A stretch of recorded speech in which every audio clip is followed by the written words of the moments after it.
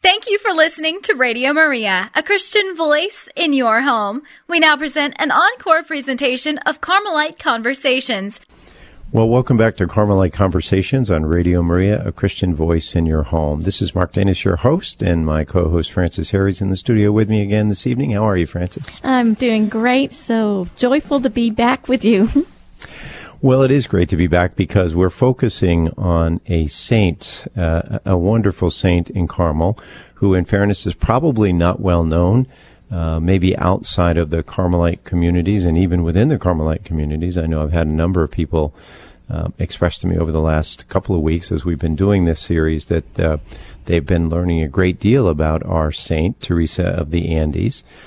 Just a remarkable young woman, and I mean young, of course, someone who died before the age of 20, but made quite an impression on the church in that short life. And she's the first discalced Carmelite that has been canonized outside of Europe.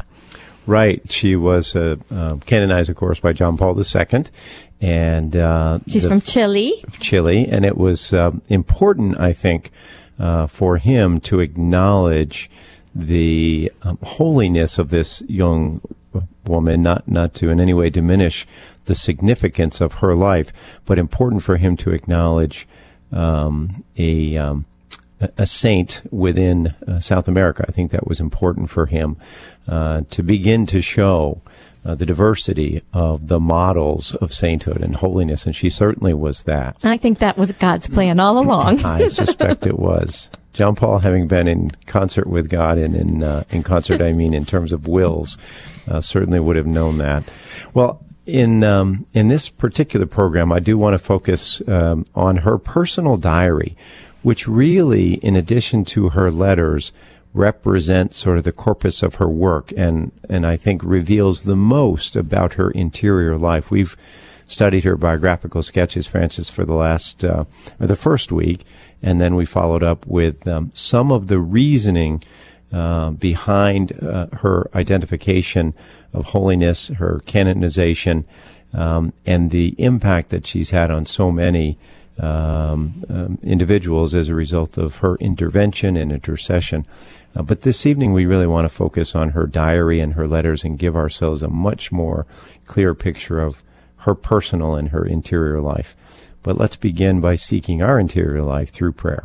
And we're going to start with the opening prayer of the proper Mass of St. Teresa of the Andes. In the name of the Father, and of the Son, and the Holy Spirit. Amen. God of mercy, joy of the saints, you set the youthful heart of St. Teresa of the Andes ablaze with the fire of virginal love for Christ and for his church. And even in suffering, you made her a cheerful witness to charity. Through her intercession, fill us with the delights of your Holy Spirit, so that we may proclaim by word and deed the joyful message of your love to the world. We ask this through our Lord Jesus Christ, your Son, who lives and reigns with you and the Holy Spirit, now and forever. Amen. Amen. In the name of the Father, and the Son, and the Holy Spirit. Amen. Amen. Well, Frances, I'm going to go ahead and take your suggestion, and to sort of frame the conversation this evening, I think we should begin with this list of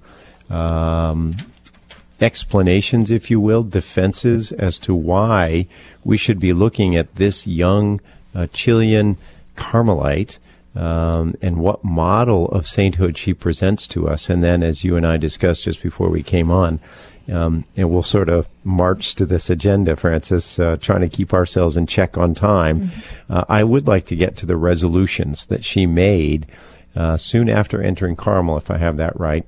And those, I think, are a great way to sort of capstone our conversation today, because they present really the basis for St. Teresa of the Andes' ability to maintain her pursuit of holiness. And so they present a wonderful model, I think, for any of our listeners.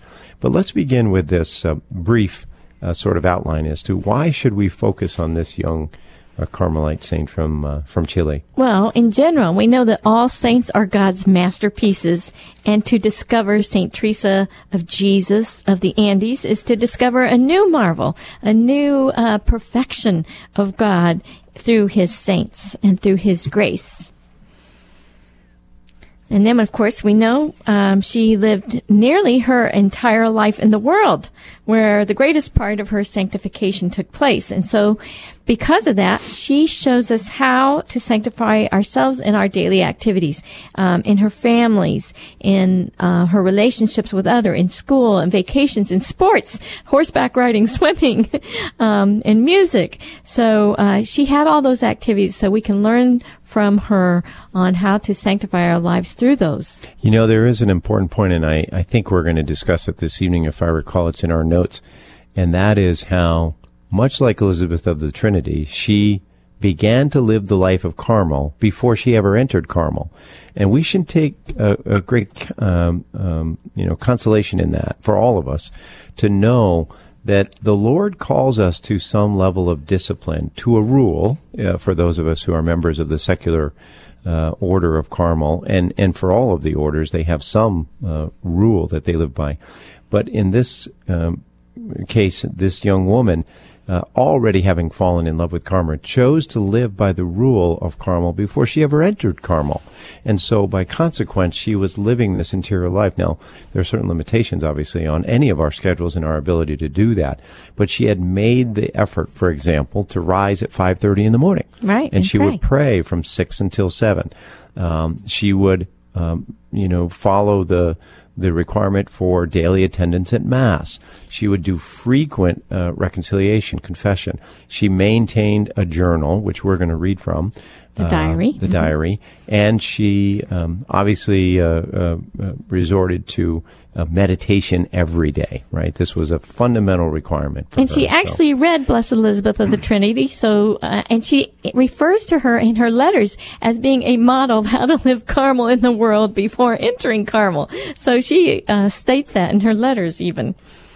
Well, she dies at 19, and so she is a particularly attractive model of holiness for young people. Because she is a stellar model of how to find joy in loving God.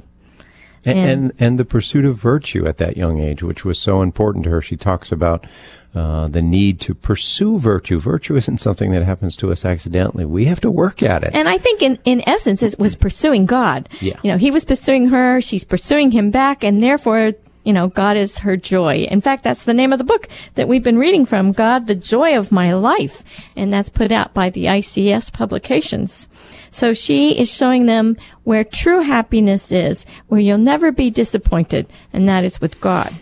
And then she is particularly good at bringing to the fore the thirst for God and her absolute love of God. It's contagious. You go in and you read her diary, you read her letters, you will get excited about God. You can't help it. It's difficult to put down. I agree. I was reading it over the weekend, somewhat challenged because of some time constraints, and I thought, you know what? I don't care. I just want to keep reading this book. I want to keep absorbing what it is that she has to say. She offers this very wonderful picture of a relationship that she both desires and to some extent has acquired in conversation with our Lord, and it's a marvelous picture. So we're going to draw from that heavily. Yeah, she had one of her letters to a girlfriend. It was letter 65, which is really a good letter to use as if you were a vocation director for a religious order, because she's really bringing out all these questions of why you would want to prefer God and giving your life to God in the convent. And it's really a beautiful letter. But finally, in her passing, many people found proof of her intercession for them, and so their encounter with her changed their lives, changed their perspective, changed the track that they were on. And so even now, I just recently had Father Daniel Channing, one of our Carmelite friars, tell me how many miracles are being attributed to St. Teresa of Jesus of the Andes, and how we should be calling on her because she's very active at this time. So I encourage all of our listeners out there to call on St. Teresa of the Andes to help you in whatever it is you have, and in particularly to experience God's love and His joy. The Holy Spirit brings to the fore, for the benefit of the Church, particular saints at particular times with a particular mission.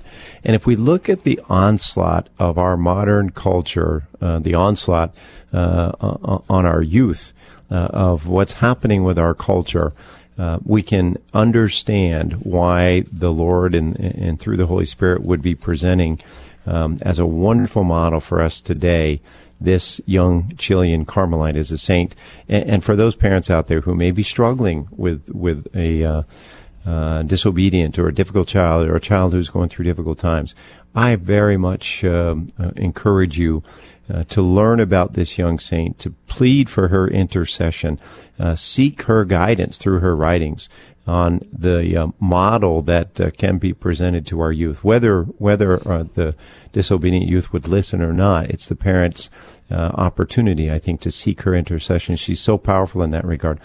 Those who are leading the forefront of the new evangelization, John Paul II called her a leading proponent of the new evangelization, the desire to help us reacquire, in fairness, what we in many cases have lost in the church. And this is this appreciation for the intimate relationship with our Lord. And she's a great saint. She wanted everybody to have that intimate relationship with the Lord. And so don't you know, in heaven, she is also going to be helping us to do that. So we can call on her to help increase our love for God, our relationship with Him, to sense His presence, to recognize His hand. And she was really good in her diary of, and even in her letters, of pointing out God's attributes. It was His beauty, His truth, His power, His mercy. And she kept talking about it. And she's like, if you only knew Jesus, you couldn't help but love Him. If you don't love Him, it's probably because you don't know Him. So get to know Him. Yes, yeah. And we get to know Him by reading Scripture, right. And meditating on the Scripture. That is one of the best ways to learn Him. And, of course, in prayer. Well, I want to get on to some of the writings specifically from her diary. This is her spiritual diary.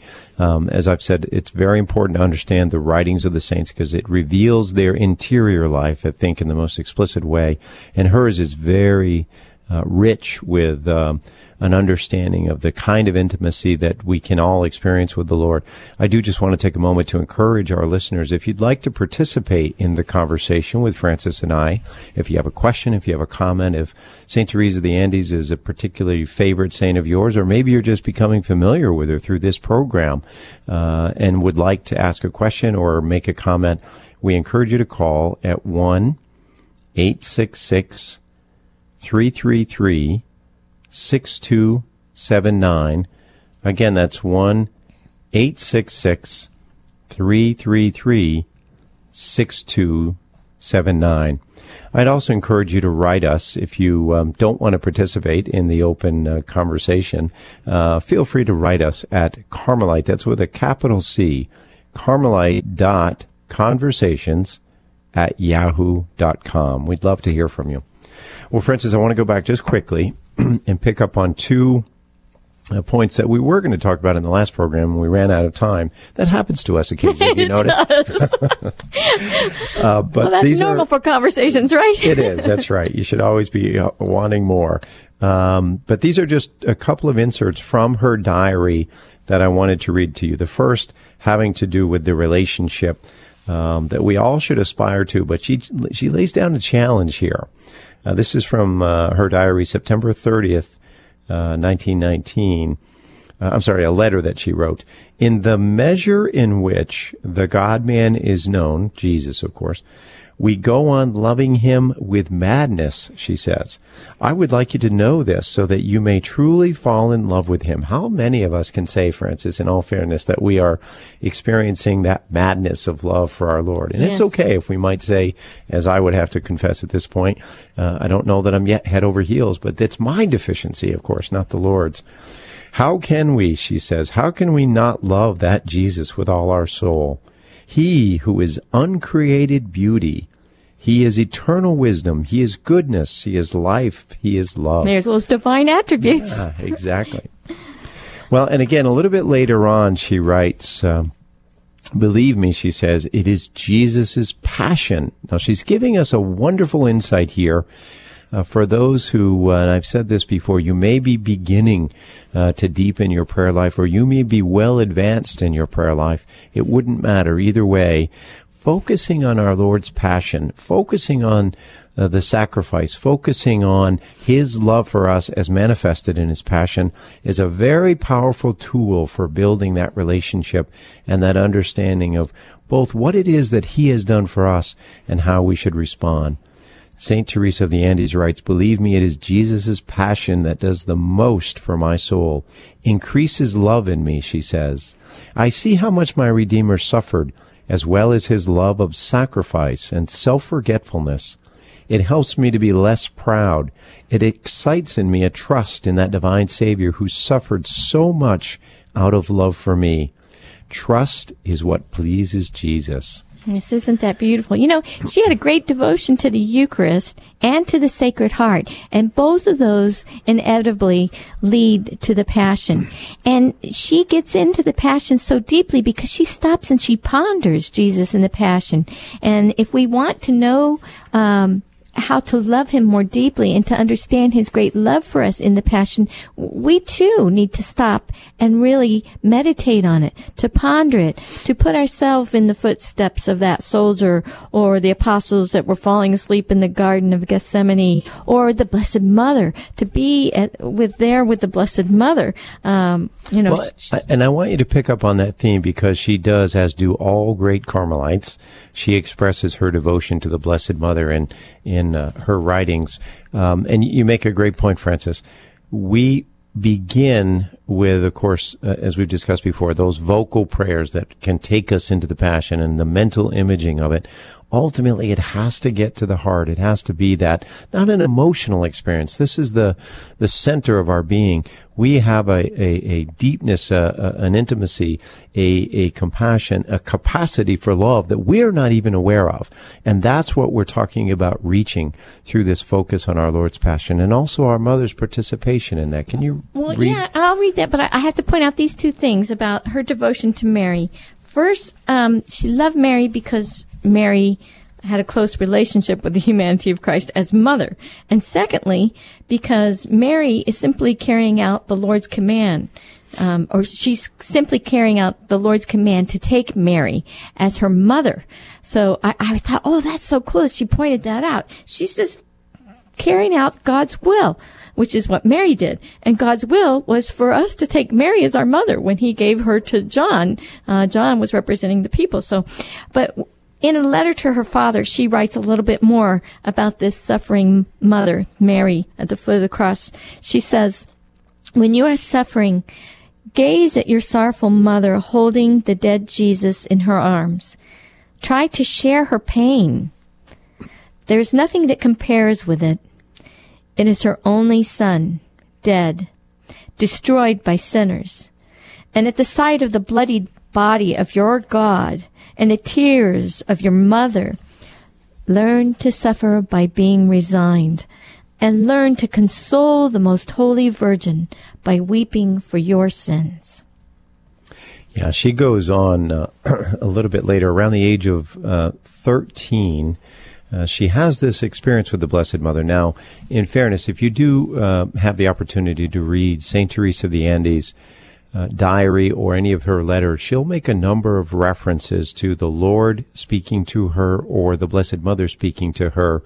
I should be clear that these are locutions that she was having. Locutions, of course, for those who may not be familiar, it's an interior voice. It's an understanding, it's an experience of the Lord, or perhaps, in her case, the Blessed Mother, or an angel, or a saint. But I can tell you that the experience is far more compelling and real than having somebody, as Francis is this evening, sitting across the table talking to you. It touches us in a very meaningful way, and so I have no doubt, as she shared this with her confessors and spiritual directors, that this was an experience that she had, many, in fact, experiences with both our Lord and with the Blessed Mother. And that's what we're going to relate, because these are the highlights, if you will, of her diary. But she has this experience, Francis, that she writes about. I'm looking at page 192. She was just getting over this experience of appendicitis, which was just about killed her, and she is talking to the Blessed Mother, and she's troubled about something, and she told this to the Virgin and asked her for the conversion of a certain person. And then she says the Blessed Mother answered her. She says, after that, when I called her, the Virgin spoke to me. And once I asked her about a doubt I had, and then a voice answered me, and then she says, but this is not the voice of my mother, because she can't be telling me this. And so, one, she understands the voice of her mother. She Yes. knows it. Yes. But now you're revealing the other half of the story, and that is this voice is duplicated, but something is uttered that is not consistent with what she expected. And so I'll let you go on with the story. Well, Teresa of the Andes writes, I called her, and she said that the devil had answered me. And she became fearful, because now she's being taught by the Blessed Mother about discerning, between the voices and how to discern these locutions. And she told me that whenever I heard the voice, I should ask, are you my mother? And this is what I always do. Every time I wanted to know something, I asked her, and what she told me gave me certainty. So yeah, I can't emphasize enough this need. I was reading again today, Francis, you related a story a few weeks ago about a woman who had been involved in the occult and who had turned to the Blessed Mother. I read a similar account this morning of a woman who had been involved in witchcraft. And she had this compelling need, she felt, to go back to her roots, which was Catholicism. She felt she was practicing witchcraft and, that it was perfectly appropriate and it was simply a path that she'd chosen. She didn't see it as evil. But she heard this voice continuously, interior voice, to go back to the church. She turned to her Blessed Mother, our Blessed Mother, and within days, this woman's entire life was revealed before her, and through these encounters with the Blessed Mother, she returned to Catholicism. The point of the story is, we don't yet fully understand the power of the Blessed Mother in our age. We don't. We don't have a deep enough appreciation. Now, many, of course, of our listeners do, but I can't emphasize enough the importance. I'd like at some point, Francis, maybe we'll relate our individual experiences with the Blessed Mother in our lives. In my case, I think it's very powerful. I'll start with this. I was born in the month of May. So you're blessed. So that has something to do with it. But I just want to make that point. We cannot rely enough on our Blessed Mother. We can't turn enough to her and emphasize, this radio station itself is an example of that, emphasize the importance that she plays, not only in evangelization, but in the intimate relationship that we develop with our Lord. Our Blessed Mother is always in the center of it.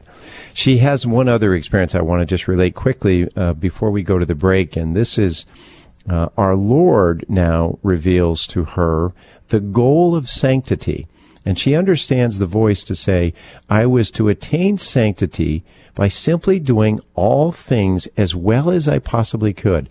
What a simple idea, Francis, but yet so very powerful. Yeah, and the point there, it wasn't the success of whatever she did. It was just her will, being willing to put forth the effort. And, maybe not ever seeing the results or not even being concerned about the results, to just know that we are doing what we can for the Lord because we love Him, out of love for Him. Yeah. Mother Teresa said this so often, the Lord didn't call me to perfection. He didn't call me to success. He didn't demand that I accomplish everything that He laid before me. He only demands that we be faithful in doing what He asks us to do. And basically it boils down to love. Let's just love. And in the case of Teresa of the Andes, this is true throughout her young life. Every time she had a conflict in her own heart and mind about what direction she may have been receiving, she always turned to a confessor. She always turned to a priest. In this case, this very comment about doing all things as well as she possibly could was later validated by her confessor. He used the exact same words. And so she knew she had been spoken to by the Lord. I want to, when we come back, talk a little bit more about this very difficult experience she went through as a young girl where she had the appendicitis and the operation, because that led to so many other critical events, I think, in her life and deepening her understanding and her faith in the Lord. And we'll do that as soon as we come back. And a reminder, you're listening to Carmelite Conversations on Radio Maria, a Christian voice in your home. Jesus, your presence has been so sweet today. That's really why we gather here every week. because there has been a fresh oasis of the river of God by your grace that has been poured out. Not one of us wants to stay where we're at, though, Lord. We want so much more. We want life-transforming glory.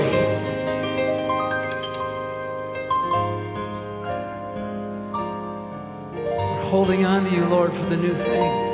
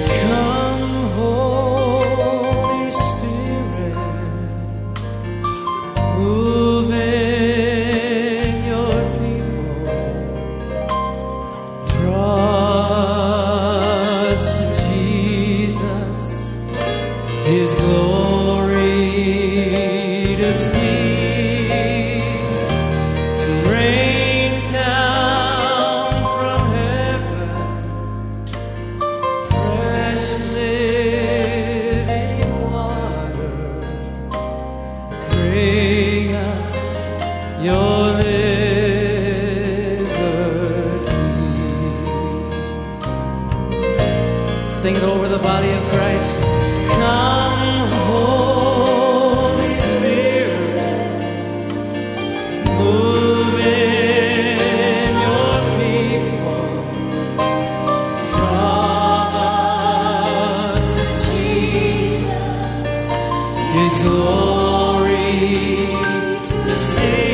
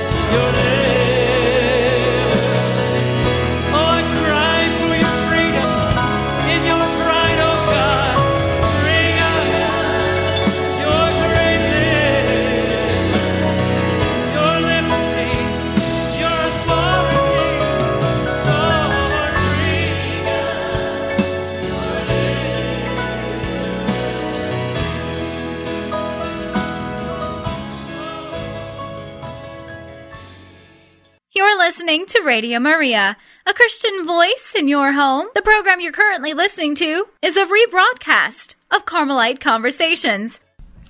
Well, welcome back to Carmelite Conversations on Radio Maria, a Christian voice in your home. I want to remind our listeners again, just quickly, if you'd like to participate in the conversation with Francis and I, please feel free to give us a call at 1-866-333-6279. We'd love to hear from you. Well, Francis, let's Let's go back. You mentioned it, but I want to cover a little more of the ground. This appendicitis operation she had at the age of, remind me. She's it was 14. 14. Yeah, it was about the year 1914, and she was born in the year 1900, so we assume she's around 14 years of age. And, she thought she was going to die. And when people think they're going to die, something changes in your psyche. You approach life differently because now you're seeing the trivialities of life, and you're seeing what really matters. And so Teresa of the Andes has this experience. Now, the reason why she's a little bit more familiar with this is that she had an aunt who at the age of 12 also was near death. She was, I think, died from diphtheria, which Teresa of the Andes also had and was real bad and thought she wouldn't make it through that. But her aunt dies and was a very saintly child herself. And, she used to do penance, like put stones in her shoes, and many things that she would do. But, when her aunt died at age 12, she took her crucifix and said, "Doctors, now do to me what you want," because she had Jesus with her. Well, here we have Teresa of the Andes. She's getting ready to go to the operating room, not knowing if she's going to come out. She takes the statue of the Blessed Mother, embraces her crucifix, kisses them, and says, "Soon I'll contemplate you face to face. Farewell."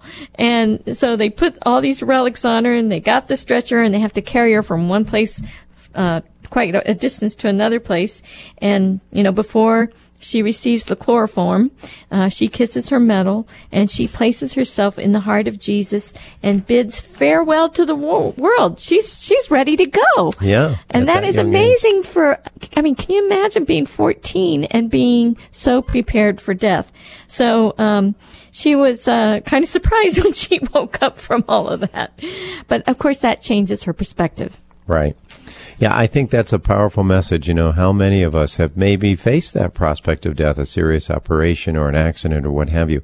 And what is our reaction? Or if we just take a moment each day, and the saints encourage this, take a moment each day to reflect, someday you will die. The Desert Fathers have this wonderful saying, someday you will die. And there's nothing wrong. This is nothing morbid, suggesting that we take a moment each day and think about that last day, those last hours. Where will we be spiritually? What will we be thinking about? What will be most important? That should be what's most important to us now. And, of course, for her, it was that relationship with her Lord. Right. And here she got a double portion. When we think of Elijah and the double portion, here she had almost died from diphtheria and now the appendicitis. So she had 2 occasions to really go through this. So she's becoming an expert. She's got more practice at it than the rest of us. I was taken by one other comment that she makes later when she's recovered from the operation and returns to boarding school, which was not a good experience for her. At least not at the beginning. At the end, though. At the end she loves it, and she doesn't want to leave. But I think it was hard for her to leave the family, But, of course, that was a good preparation for her to prepare to live in Carmel. But, she wants the school to burn down, right? Yeah. She characterizes the boarding school, it says here, as a jail or a dungeon. Yeah, and she wants it to burn down. I thought, my kids can relate to Teresa of the Andes with that one. Speaking like a true Carmelite, isn't she?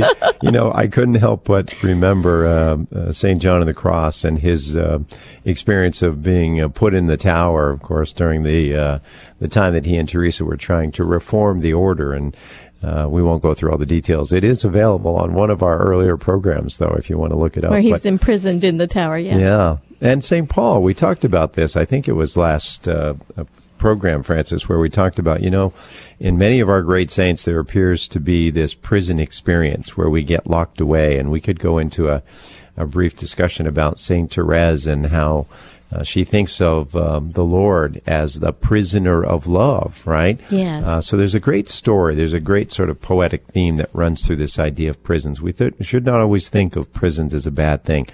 Oftentimes, they are symbolically representative of the Lord pulling us out of the world and putting us in that place where we have no choice but to seek him, but to find him.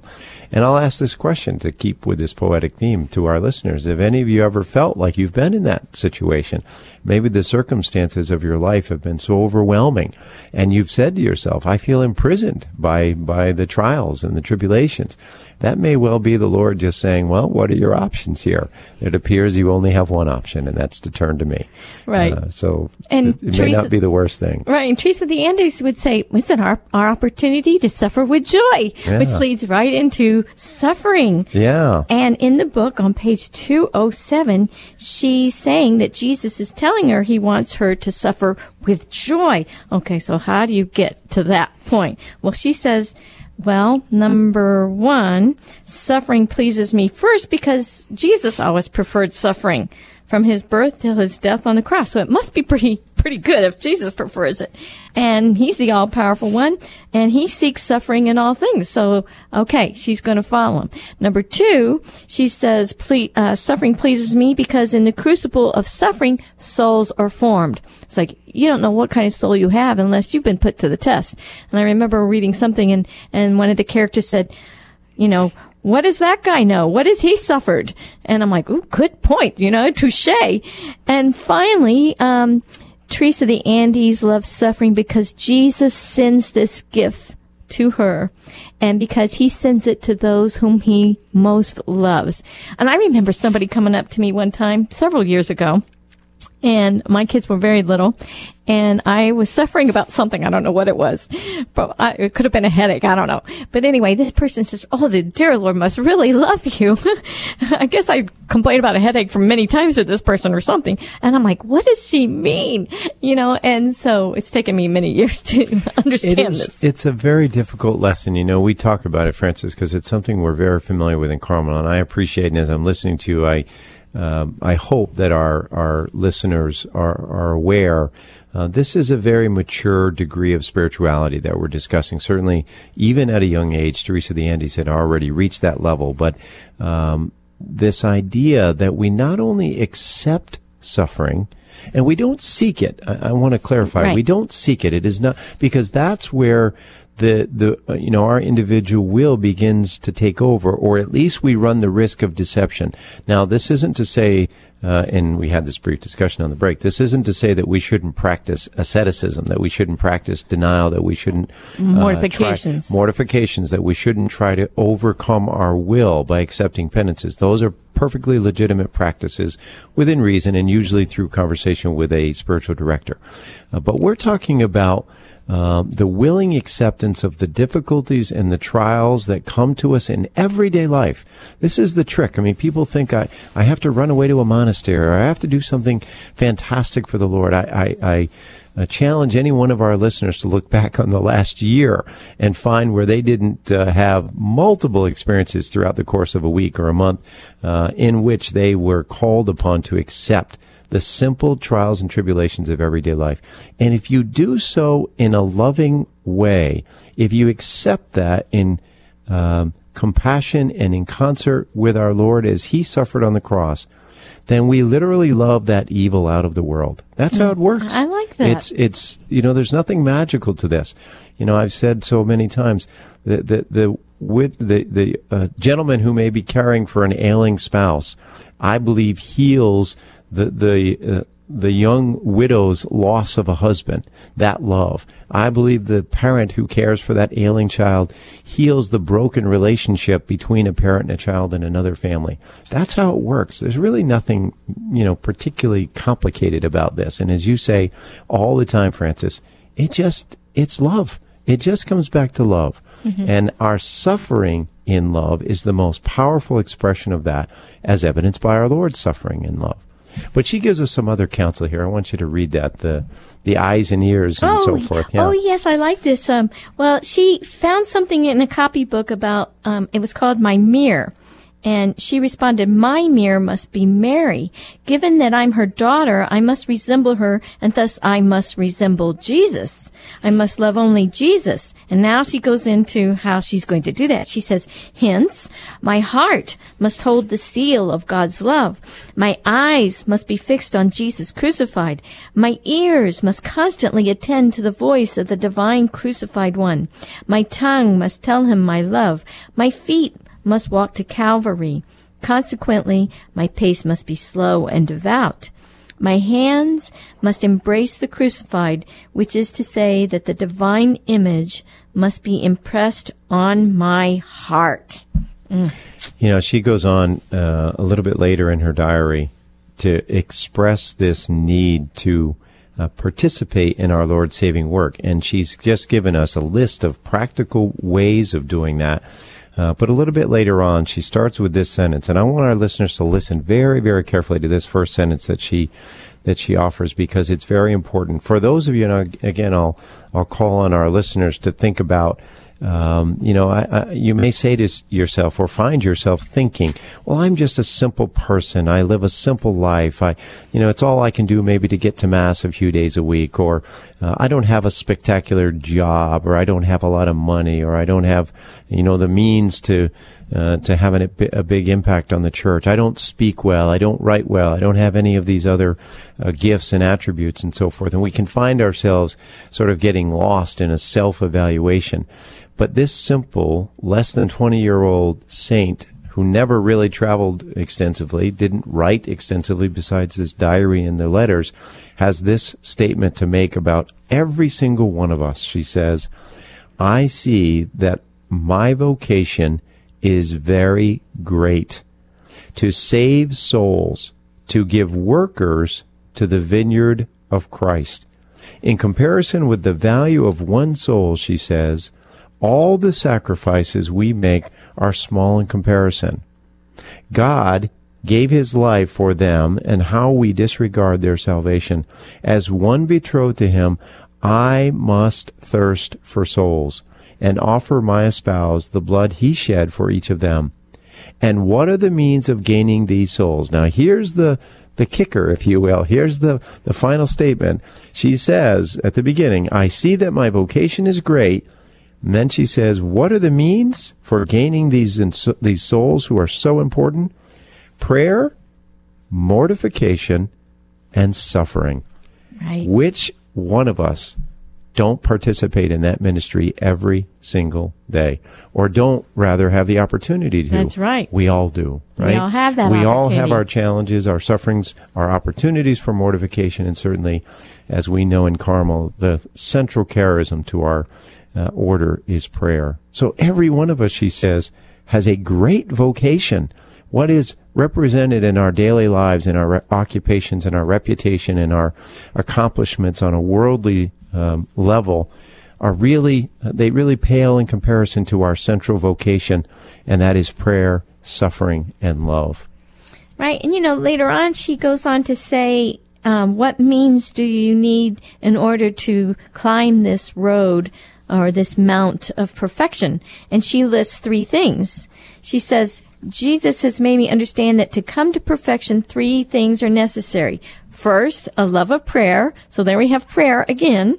Second, complete detachment from self, and basically that's what Teresa of Avila says. Keep your eyes on Jesus. And then you won't be looking at yourself, right? If you're looking at yourself, you're not looking at Jesus. Yeah, this is a higher level of detachment too, and we should emphasize this. She doesn't say detachment from the world, right? Right. Detachment from the world is presumed here. In other words, I'm not, totally wrapped up in the material possessions. That's a given. I'm not wrapped up in my reputation. I'm not wrapped up even in my do-goodedness, right? We can get wrapped up in that sometimes. What she is saying, and it's important here, is a detachment from self, so that self no longer becomes sort of the central theme of our individual lives. And whether we like it or not, the reality is, for most of us still, and it's quite human, so accept it, we are the center of our universe. It's just the way we operate. And we need new glasses. And what she's saying is we've got to remove ourselves from that, and we can't do it on our own, Frances. Right. We need God. We all need God. Well, the third thing she says is perfect surrender of self. And that's your willingness to give yourself to God. Because, He's got our best interest at heart. He created us. He loves us infinitely. And He's a compassionate God that will stoop down to lift us up from our wretchedness. And so how could you help but not love Him if only you knew Him? So, of course, He wants you to know Him so that you may surrender to Him and be in His will. What better place to be? Now, she also gives some practical examples of this movement away from self, this detachment to self. She says, how is this found? Through humiliations. We experience humiliation. Everybody does. It happens every day. It happened to me about 2 hours ago, Francis.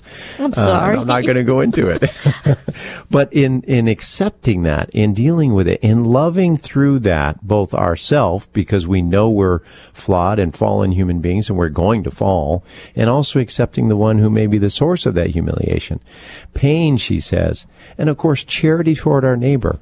Teresa of Avila told us, charity above all things, right? She even absolved us from the responsibility for prayer if it meant we were going to practice charity towards someone, which in her mind, of course, was simply a manifestation of that prayer. Now, It doesn't mean that you can't find time to pray or shouldn't find time to pray. Absolutely, we have to.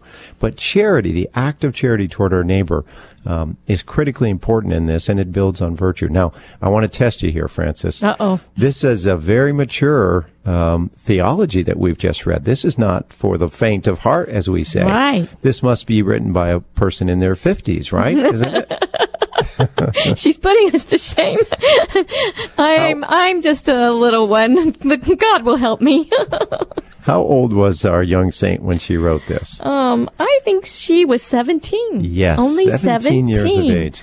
But look, tragedy has a way of maturing you, and of course, she had made a vow at age 15 to be only for Jesus, and she would renew it like every 9 days or so until they gave her permission to do it longer. But so she is very in tune, and of course, she is talking to the Lord. She has those wonderful communion experiences, and so God is teaching her. But He teaches all of us, and in the way that we most can respond. And so the question is not what God's doing, because He's doing. It's just we're not perceiving. We're not open. Listening? Right. We're not praying. We're not looking at Him. We're not paying attention to Him. Right. We had this brief conversation before we came on the air, and I said what I found remarkable, and I had to keep going back and checking the dates and reminding myself that these comments in her diary, these reflections in her diary, were being written at the age of 16, 17, at the most 18, for most of her diary. Of course, she died at 19 years and 9 months, and there are some latter entries into the diary. But, the lion's share of her understanding of this relationship with the Lord was in her 16th, 17th, and 18th year of life, and are reflected in the diary. And I challenged myself to think, well, what was I thinking at that age? And what's important is that we have to realize this was a very simple woman. I mean, in fairness, she certainly had a very full life. She was exposed to a number of things. She had good education, all the rest of it. But she didn't have a lot of life's experiences. And I don't mean that in a positive way. In other words, she didn't have a lot of those distractions, a lot of those things that over the course of, a longer life, we've sort of built up in our experience of life in what is now embedded in our memory, which we know is healed through the virtue of hope, the theological virtue of hope. But she didn't have a lot of that. She kept herself very focused from a very young age. What's the lesson? For us, it means we've got to return to that simplicity. We've got to return to that silence. We've got to dispense with these distractions that draw us away from our center.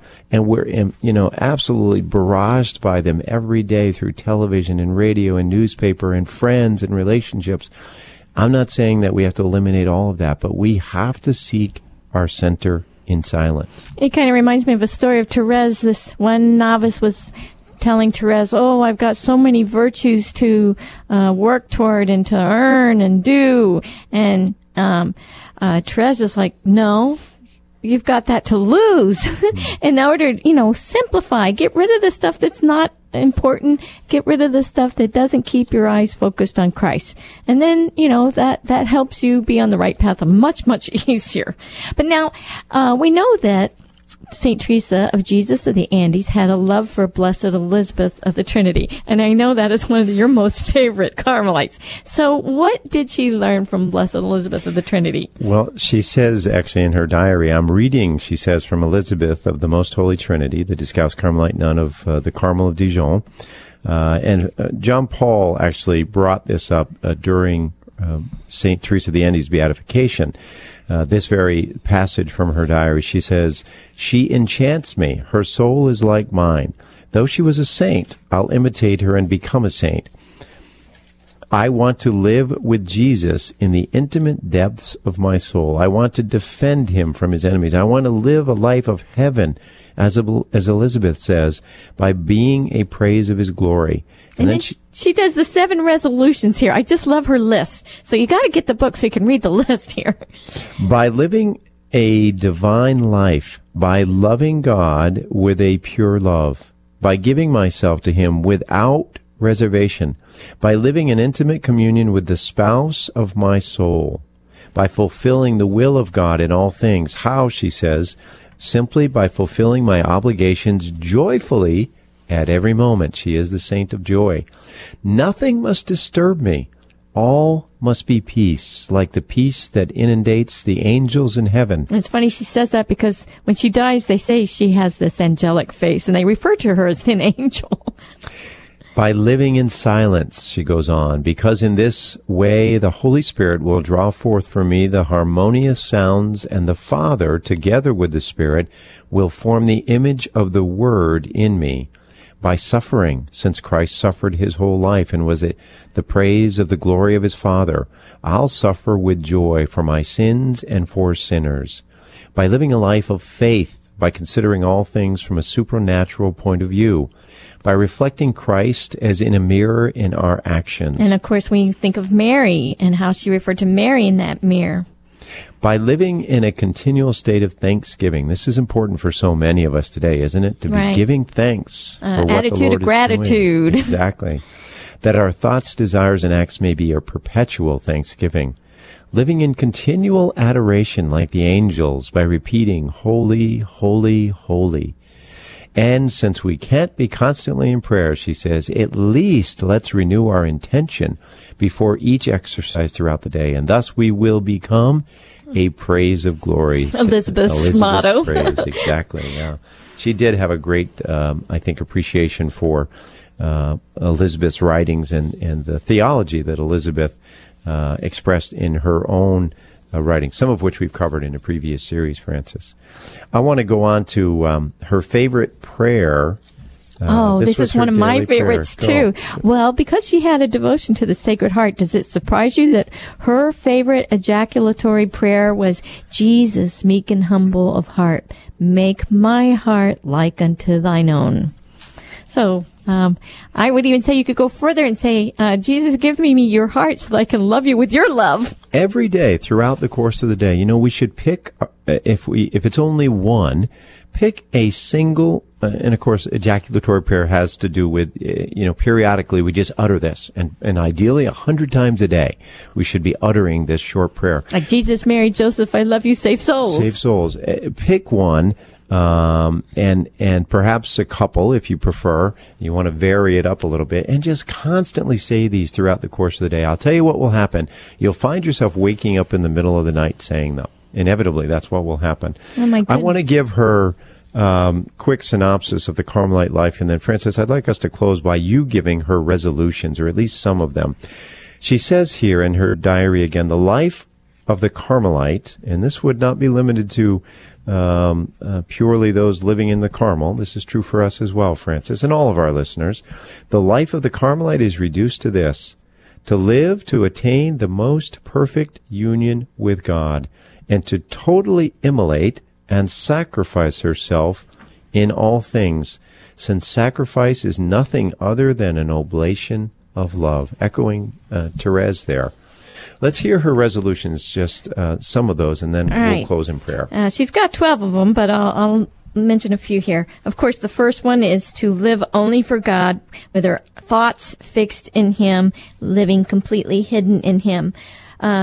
2, to be faithful to all that Jesus asked of me. 3, to keep the silence rigorously.